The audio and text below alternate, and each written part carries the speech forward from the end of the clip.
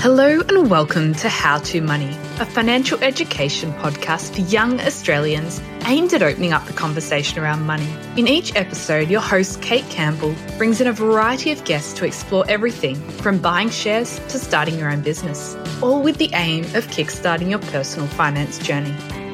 Just a quick reminder that everything we cover in this podcast is for financial education purposes only, and we are not giving you any advice. If you do want advice, please seek the help of a qualified and competent professional and do some research. Remember, it's your money, so take control. Hi, Paul. Thank you so much for joining me on the How to Money podcast today. Hey, thanks, Kate. Thanks for having me along. Yeah, and it's great to have you back. We had you on the show a little bit earlier this year, but you've got some exciting news this time, that you've got a book coming out very soon, which I was lucky to be an early reader of, which was pretty exciting. Yes, I'm very appreciative. Yeah, I'm very excited to get the Financial Autonomy book out. And yes, yours is one of the testimonial quotes. And in fact, you're even on the back cover, Kate. So you're an extra special important person. I felt that was pretty exciting because my favourite store in the entire world is Dymocks, and to know that my name will be in Dymocks was a pretty exciting moment. That's pretty nerdy moment. Pretty cool, right? No, well done. Thank you very much. Yes. So if someone hasn't listened to our previous episode, you're able to do a little bit of a quick intro into yourself, your business, and the Financial Autonomy podcast. Yeah, sure. Thank you. So I host, Paul Benson's my name, and I host the Financial Autonomy podcast, and I'm also a financial planner. I have a financial planning practice in Melbourne. And I guess the theme of the Financial Autonomy podcast, and it's carried on through the book, is around gaining choice. So thinking around the fact that I guess a lot of personal finance content is focused on how can we make you rich, and investing in shares, investing in property, these sort of things, and all of which are relevant and which we definitely touch on. But I guess having a central point of what I've observed through working with clients for 20 years now, helping them achieve their financial goals, is that really what people want is to get in a position where they've got choice, whether that's choice around when they retire or choice around cutting back how much they're working when they've got young children, choice around maybe moving to self-employment or a career change. As I say, having worked with people for a long time, I've observed that is really what people are seeking, and not so much the millions of dollars and the Ferrari and some of these things that you see sometimes presented. So that's what we focus on with Financial Autonomy, and as I say, that's what we explore in the book. And I think it's quite a different take on things because, as you said, so many of the personal finance books are just do X, Y, Z and you get your results, but they don't really focus on that element of choice. And I think, and having more options in your life. And I think that really is sort of the essence of most personal finance goals.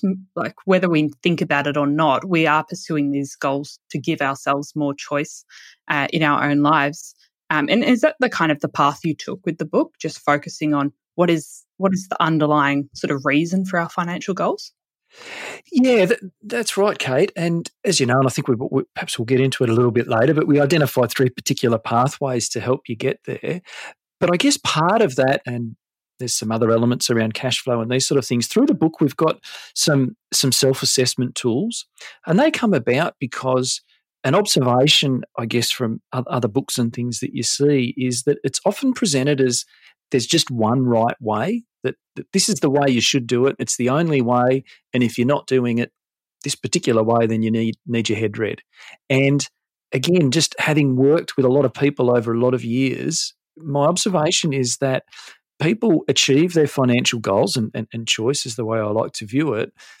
There's all sorts of different ways that they get there. Some people achieve it through being self-employed and starting a business, but there are plenty of other people that achieve it through their career and succeeding that way, or through investing, whether it be in shares or property. There's all sorts of different ways to achieve financial security and well-being, and also obviously different people's objectives and goals are different as too. So something that I guess I hope is a bit different about this book is that it's not presenting this is the way you must do it. There is no other way. In the cash flow section, we've got 6 different cash flow strategies. So we've got a self-assessment tool to help you identify which one's most likely to suit you. And then here's 6 different options and find the one that's going to suit you. Because, for instance, things like managing cash flow, what works for an engineer type that loves their spreadsheets is not at all going to work typically for perhaps a graphic designer or someone a bit more creative. So trying to sort of present a single solution, I think is, well, it just doesn't work. And having worked with a lot of people over a lot of years, I can attest to the fact that it just doesn't work. So, that's sort of a key element that I hope is quite different about the way we've gone about things and what we cover in the book. Absolutely. And if you are going about this path, how do you start to question the normal, I guess, the society's prescribed path of success? And how do we start building our own framework for our own sort of personal finance journey and working out what choices we want to be able to achieve and how to build out our own, I guess, financial goals? Yeah, great question. And you touched on it there at the end. It's about your goals, isn't it? Your objectives, So really reflecting on what it is that you want 5 years, 10 years, 20 years from now. And if you're in a relationship, talking about your partner with it. It's amazing how many people I sit down with and a husband and wife, have never actually had that discussion. So thinking about those longer term goals, and they don't have to be set in stone. Things are going to change over time, but at least having a broad plan and a broad sense of it, and then you can sort of work back. Well, all right, if my goal is to do some travel or something like that, have some flexibility, live overseas, let's say, as a goal that's something that my wife and I have got in mind. Then you might work back and think about, well, all right, in order for that to happen, we need to have perhaps low or no debt. It's perhaps easier to achieve if we're self-employed because we're not constrained to 4 weeks of annual leave and working where the boss tells us we need to work. So if you can get clarity on your goals or your objectives, then you can sort of work back as to, well, all right, how can we get there? So, I think that's the key starting point. And I think that's something we often forget, that we can actually change our goal along the way, and that is quite common, and that's okay. We don't have to just achieve X because that's what we decided 5 years ago. Spot on. Yeah, super common. If clients I work with, we catch up once a year and do a full review, and I would say 3 out of 4, we do some sort of variation to what the goals are each year. So you're dead right, Kate, yeah. So you talk about them in the book, but you identify the 3 common pathways to financial autonomy. So are you able to elaborate on those a bit more? Yeah, thank you. And this is another area where I hope that the financial autonomy book is a bit different to most, because most of the books will have a focus on shares, for instance, or on property. Whereas, again, just through my experience of helping different people can achieve their goals in different ways. And so what I've observed is that usually they're either investing in shares, they're investing in property, or they're achieving their goals through self-employment, perhaps side hustle, something along those lines. And very often it's a combination of those. Sometimes it's all 3 even. So, for instance, it could be that someone starts off their journey investing in shares and they build up a share portfolio, and then they sell that share portfolio in order to give them a deposit to buy their first home, for instance. And then they pay down their home and perhaps get a bit of capital growth with any luck so that they've got some equity in their home. And then through that equity, they might use that to perhaps invest back in shares or buy an investment property or maybe even start a business. So we have these 3 pathways. And again, within the book, we have a self-assessment tool to help identify which pathways may be the best one for you to focus on right now. But as I say, a recognition that you're likely to combine 2 and potentially even all 3. Obviously, not everyone will pursue the self-employment path. That's not going to appeal to a lot of people or suit the nature of their work. But it needs to be on the table, and perhaps that's one that maybe doesn't get enough consideration from other areas. And do you think the reason we pursue one pathway over another is because of the way we were brought up? Because I know a lot of people their whole goal is to buy one property because that's all they know, and that's sort of their families telling them you've got to buy a property, their friends, society, and they don't even think to explore maybe shares or starting a business. Yeah, it's a fair call. I'm sure that would be the case, isn't it? I mean, we're you don't know what you don't know, and so if you're exposed growing up to look, for instance, property investment that's the way, that's the thing you should do, then you're going to naturally gravitate to that, aren't you? But I guess hopefully people listening to the likes of the How to Money podcast and interested in books on finance and things, it sort of suggests that they're open to fresh ideas. So yeah, hopefully this is an opportunity for people to consider that, look, there are other pathways, and in fact, you're not doing anything wrong if you combine those pathways. I think sometimes people have it in their head that if they're a property investor and they start buying some shares, that somehow they're betraying the property investor family or something, you can't cross, but you totally can. So, hopefully that's a myth that we can dispel. And I think even just sort of combining direct investing in shares and property and maybe self-employment can even lead to better results for you than if you just stuck to one single path. Totally. Yeah, because, I mean, things move in different cycles, and property lends itself to lending or borrowing, I guess, more accurately, whereas shares, you don't necessarily have to do that. They each have their own strengths and weaknesses. So, yeah, definitely combining makes a hell of a lot of sense. Now, what I really wanted to dive into deeper with you today, because I thought this was quite a unique aspect of the book, was the idea of building a business and or becoming self-employed as a way to reach financial autonomy, financial independence, financial freedom, whatever terminology someone wants to use. Because I think most things we read, they just talk about investing in index funds. I mean, there's been a proliferation of personal finance books come out in the last few years, and they've just been kind of like, chuck your money in an ETF and move on with your life. And that's kind of that one-stop solution. And I think ETFs are a great product, but it's kind of, we've become sort of single-minded to that's the only financial solution. So I thought it was really cool that you actually explored and included a lot of case studies on building a business, and you've done it yourself. So yeah, that's why I wanted to have a chat further about that. And why should people consider this path as opposed to the other two? Yeah, thanks, Kate, and thanks for picking up on that. And I guess hopefully this is where, like, I'm not proposing these ideas as a thought bubble or here's my theory. I've come to these because I've observed a lot of people over the years, and I've seen how it is that they've achieved the life and achieved the goals that they want. And so when I reflected on the clients that I've worked with and who has achieved choice and I guess happiness, that's what we're all trying to achieve.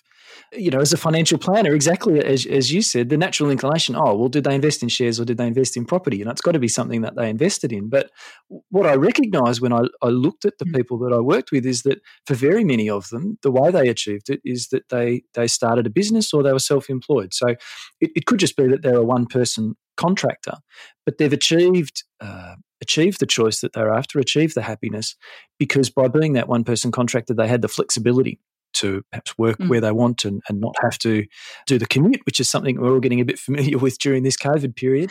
But, they've got the flexibility, I guess, to focus in on the thing that they really enjoy and that they're passionate about, and maybe not have the pressure of someone else making their life difficult as a manager or these sort of things. So, yeah, as I say, it's come about through that observation. And as you mentioned, within the book, I've got multiple case studies of people who have done that. And indeed, that's been my journey as well. So it's one that, I hope does just set the book apart a little bit from the norm. So thank you for picking that up.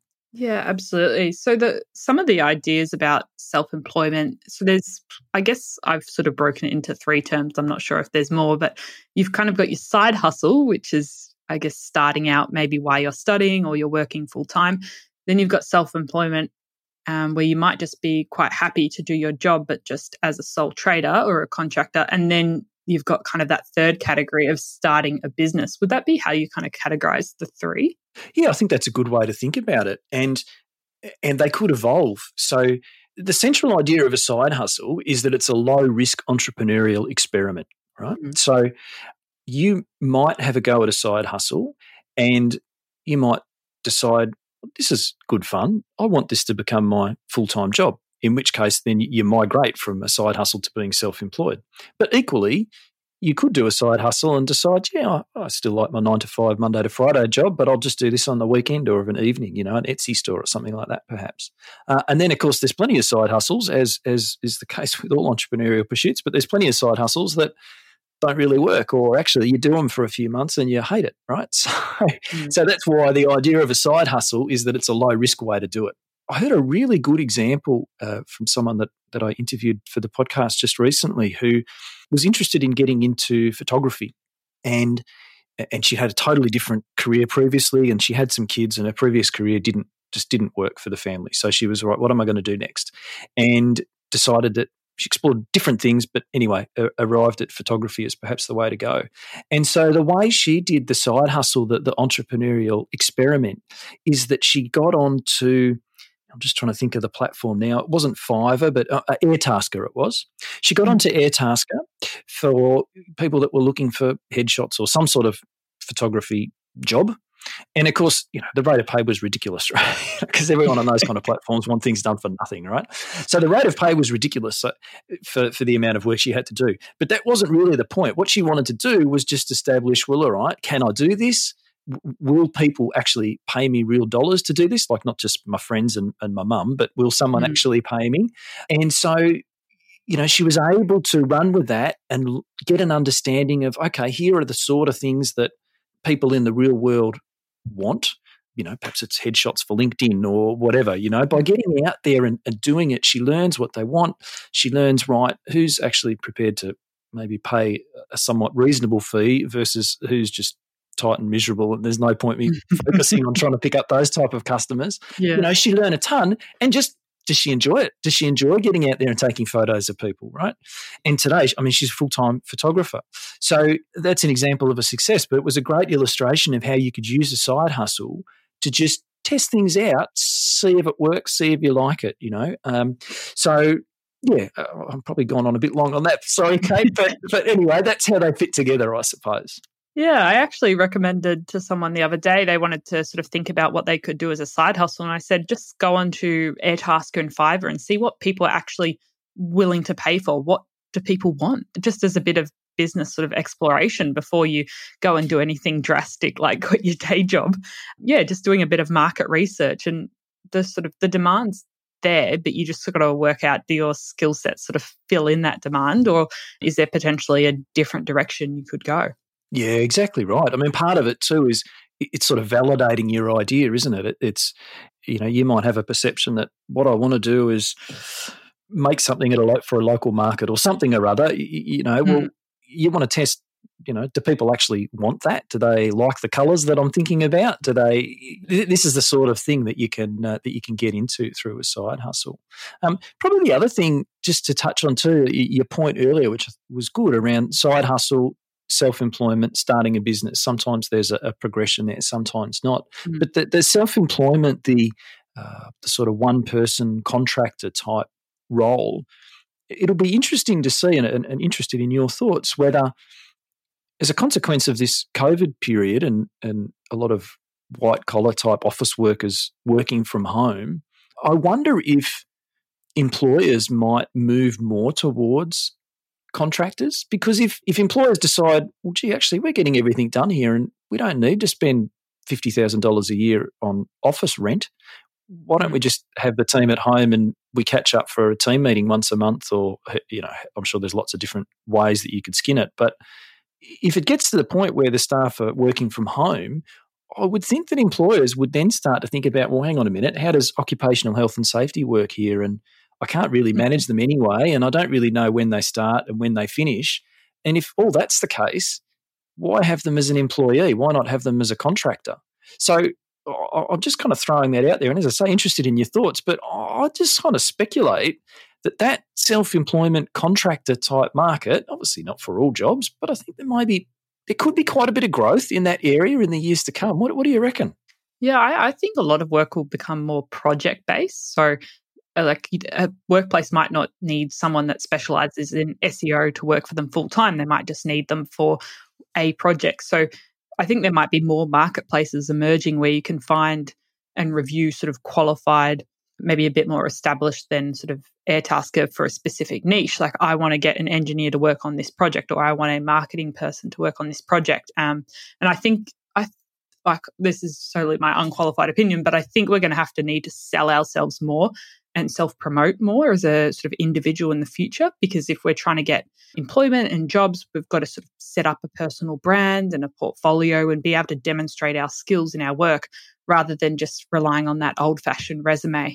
Yeah. Gee, and that'll be a challenge for a lot, won't it? But potentially is also very exciting. I mean, you're going to be able to really narrow in on the areas that you enjoy doing the most. I mean, inevitably there'll be some things that you don't enjoy doing, like issuing invoices and bookkeeping, and some things there's just no way around it. But it does present some interesting opportunities and also challenges. I mean, if you move down that model, then you're going to have to proactively ensure that your skills remain up to date and do training and some of these sort of things that perhaps in the past your employer would have taken care of. And even, I guess, things like superannuation, perhaps you've got to make arrangements for that yourself. And yeah, it'll be quite different. But so it's just something I've just been reflecting on recently. And there's definitely more to think about if you're sort of a one-person business and you have to deal with tax and super and career progression all yourself. You kind of got to just keep on top of everything, don't you? So the other nice element, though, if you can get to a position where perhaps you're a self-employed contractor and you've got half a dozen people that you work for, is that from a resiliency point of view, you're in much better shape because you're not going to one day come in and be made redundant or have a boss or someone that comes in and for whatever reason you don't gel and next thing you know you're out the door. If you've got, so long as you don't have just one client, then you're still at risk. But if you've got multiple people that you work for, at least you're a lot more resilient. You've taken a lot of risk out of the equation. And I think that's something else I've been thinking about a lot recently, is that diversification in your maybe your skill set in your career, rather than just thinking about diversification in terms of finances, because I guess the industry is changing so quickly and you need to be able to cover multiple fields and have a wider range of a skill set so you can sort of jump around if you need to. If your job suddenly disappears, which we've seen a lot of jobs actually disappear this year, how can you use that skill set and sort of do something different with it? Yeah, that's an awesome thought. And look, it's not something I cover off in the Financial Autonomy book, but investing in your career or investing in your skills and your employability and usefulness is probably something that we don't think about enough either. You know, we're talking about being too narrow in our focus about what an investment is, shares and property in particular. But thinking about investing in your skills and your ability to earn an income, it probably has a pretty big payoff, you know, and it's something that we at times on the podcast explore a little bit, but there's probably room to do more there. I kind of think about my career as like a mini business, and that sort of helps when I'm trying to go, well, am I happy to invest this money in this course or this program to learn more skills and develop? Because otherwise you can easily go, oh, this is just something I can learn on YouTube, when you might actually benefit from actually spending a little bit of time and money developing yourself. Yeah. Fantastic thoughts, I think, yeah. I think it's going to be challenging for young people, especially as that traditional grad model and internships sort of start to change. And I think young people have just got to be really on top of what's going on and just put themselves out there and try something new and just try and sort of think a little bit differently as we go into sort of the next couple of decades of work. But this is very holistic thinking here. Probably getting but you're right at the coalface there, so I think that's really valid observations. Yeah. And what about jumping into starting a business? That's quite a different path to just being self-employed or doing a side hustle. What sort of things should someone think about if they want to pursue that path before they just dive right into the deep end? Yeah, so I guess the distinction there is that now you're moving into having employees and you've hopefully got something that has a saleable value at the end, which of course is pretty attractive. I mean, it's effectively a form of superannuation perhaps. Yeah. So that's what we're getting to with starting a business. It also means that you can take a holiday and you don't need to check the emails or see if there's been any messages left on your phone. So it's moving from the one-person operation to having a team And of course, there's different ways you can do that. And again, you can contractors and bits and pieces to sort of help make that happen.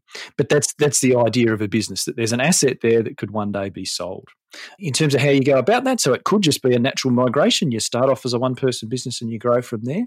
It could be that the nature of the operation that you're doing right from day one requires multiple people. So, for instance, a retail shop or something like that, if you're going to be open 6 days a week and extended hours and these sort of things, you can't do that as a single person probably. So you're going to need staff there to begin with.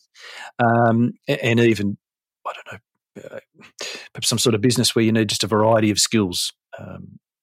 I can't think of any particular example, but you could imagine plenty of businesses where in order for it to happen, they need someone that can do this programming or IT type skills, and then you need a marketing person and you need a financial person and these sort of things. So the business is that bigger proposition, and it's certainly an attractive place if you can get there because, as I say, for one, at the end, there's an asset there, a value there that you can recoup when you finish up, whereas as a single-person contractor or something, when you decide you've had enough, well, then that's just it. It is also, of course, nice to be able to take a holiday and not have to think about work for a little while. So it's good if you can get there. It's just a matter of whether that fits your skill set and it fits what you want to do. I mean, there are extra pressures in having staff, managing staff, in making sure that there's enough money in the bank account every fortnight to pay their wages. There's obviously management skills and those type of things required too. So it's not going to be the way that everyone's going to go. And I've certainly come across people who have grown, put on a few staff and then determined that actually it's far too many headaches and they've just gone back to being a one-person operation again. So that happens quite a bit. Nothing wrong with that. Probably the other thing to think about if you want to start a business too is the possibility of buying a business. It's something that we don't think about a lot, but there are businesses out there, and of course we all know that the baby boomers are heading into their retirement phase, and so there are plenty of business owners within the baby boomer cohort, and if they're going to exit, they need to find someone to buy their business off them, and it's an area that if you're that way inclined is worth checking out, because often the cost for these businesses is often not a lot. It might just be one time's earnings, something like that, and if you can come in with an existing customer base, with existing revenue, you take over and from day one you have some sales and then you get in and then you make it your own. You do the new website and you rebrand it and do whatever else you want to do to make it yours and make the improvements. But at least you've got an engine of a business that's already ticking over and that's giving you cash flow from day one. So that's probably just another avenue that people might want to give some thought to if starting a business holds appeal to them. And then a lot of the groundwork's already done for you, and you don't have to put as much time and money into getting it off the ground. Correct. I mean, that's it. That is an interesting trade-off, because the argument against buying a business is, I've got to come up with this lump of money to pay the previous owner.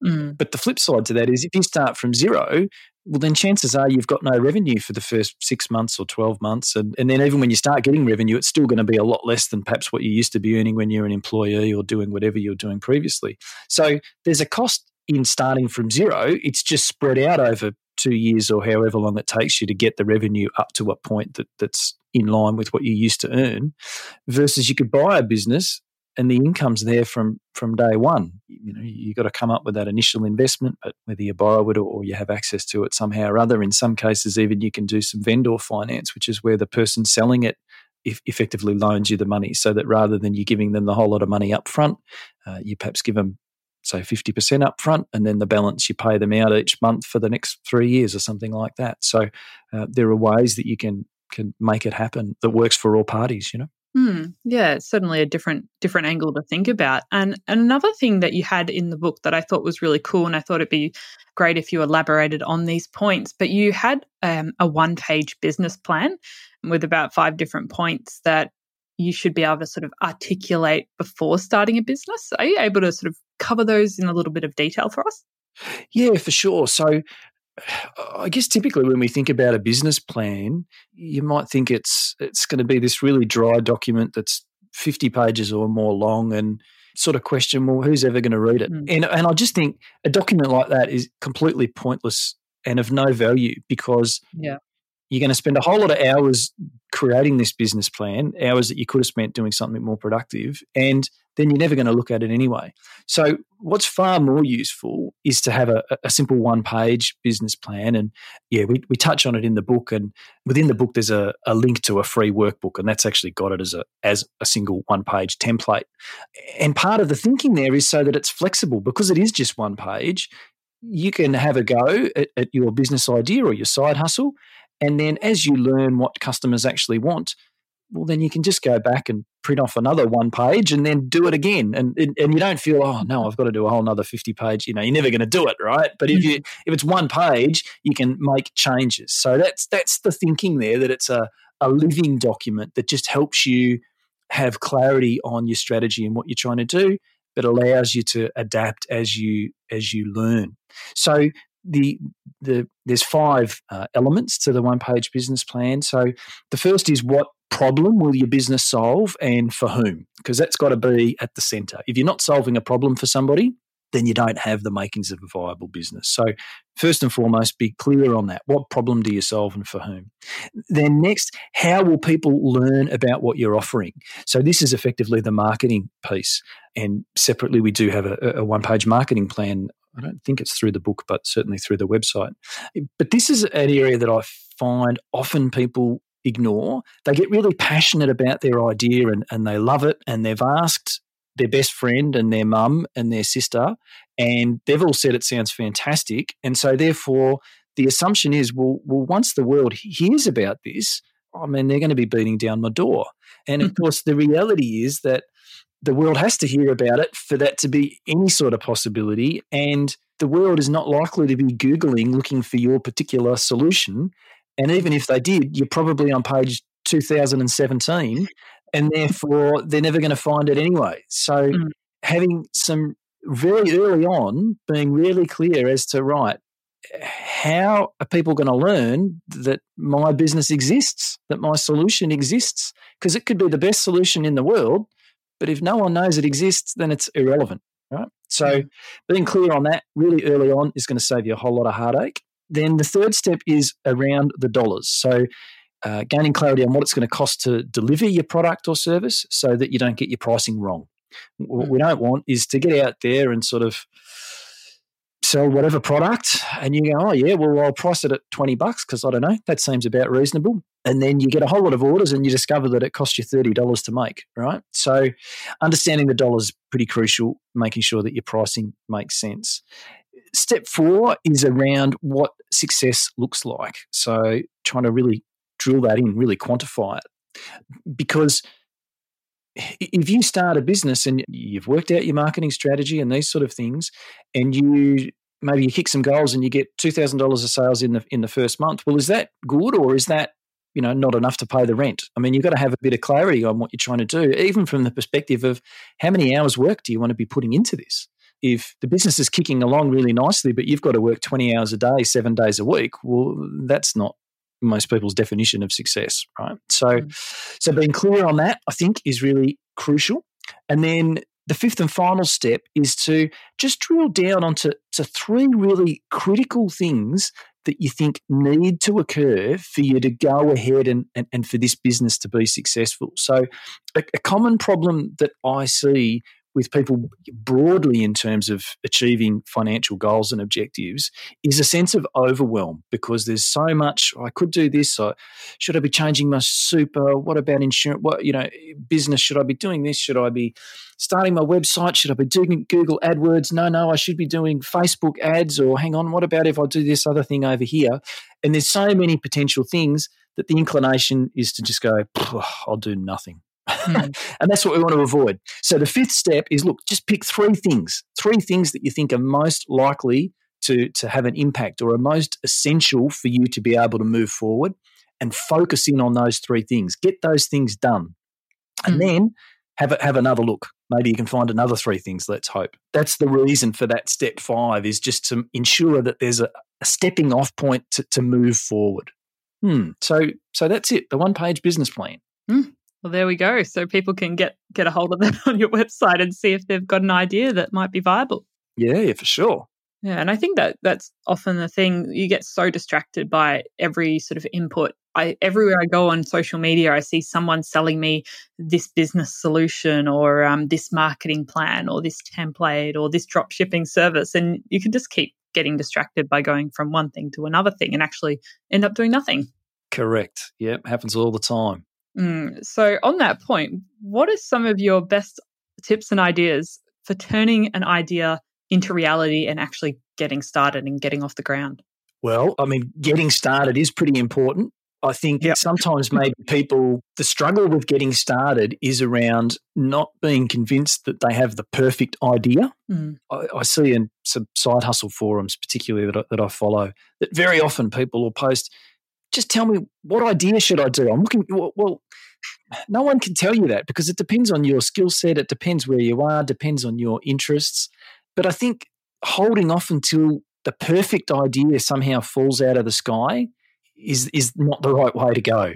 So find something that, this is interesting and I'd be a bit curious on that, and give it a go. And as we touched on before, do it as a side hustle. Do it as that low-risk experiment. Figure out a way that you can do it on one of the online platforms, or you can perhaps have a stall somewhere, or you can find a connection somehow or other, a family or friend maybe that you can provide the service for. Find a way to just test it out, see if you like it, and most importantly, learn. And then you might have an initial idea, right, I'm going to offer services doing X, Y, Z, but you get it out there and you find that, actually, what people are really interested in is this little bit here. Beauty. Then you move forward with that idea, right? The first idea doesn't have to be the final idea. So don't be afraid to make a start, even if you're not totally clear or feel that this particular idea that you're starting with is something that you necessarily want to do for the next 40 years. It doesn't have to be. Just make a start, have a go, and be observant and learn. And I guess it's like getting that minimum viable product out as soon as possible, or service, to see if people are actually willing to pay for it before you sink money in and get all the business sort of marketing and social media and branding and legals done.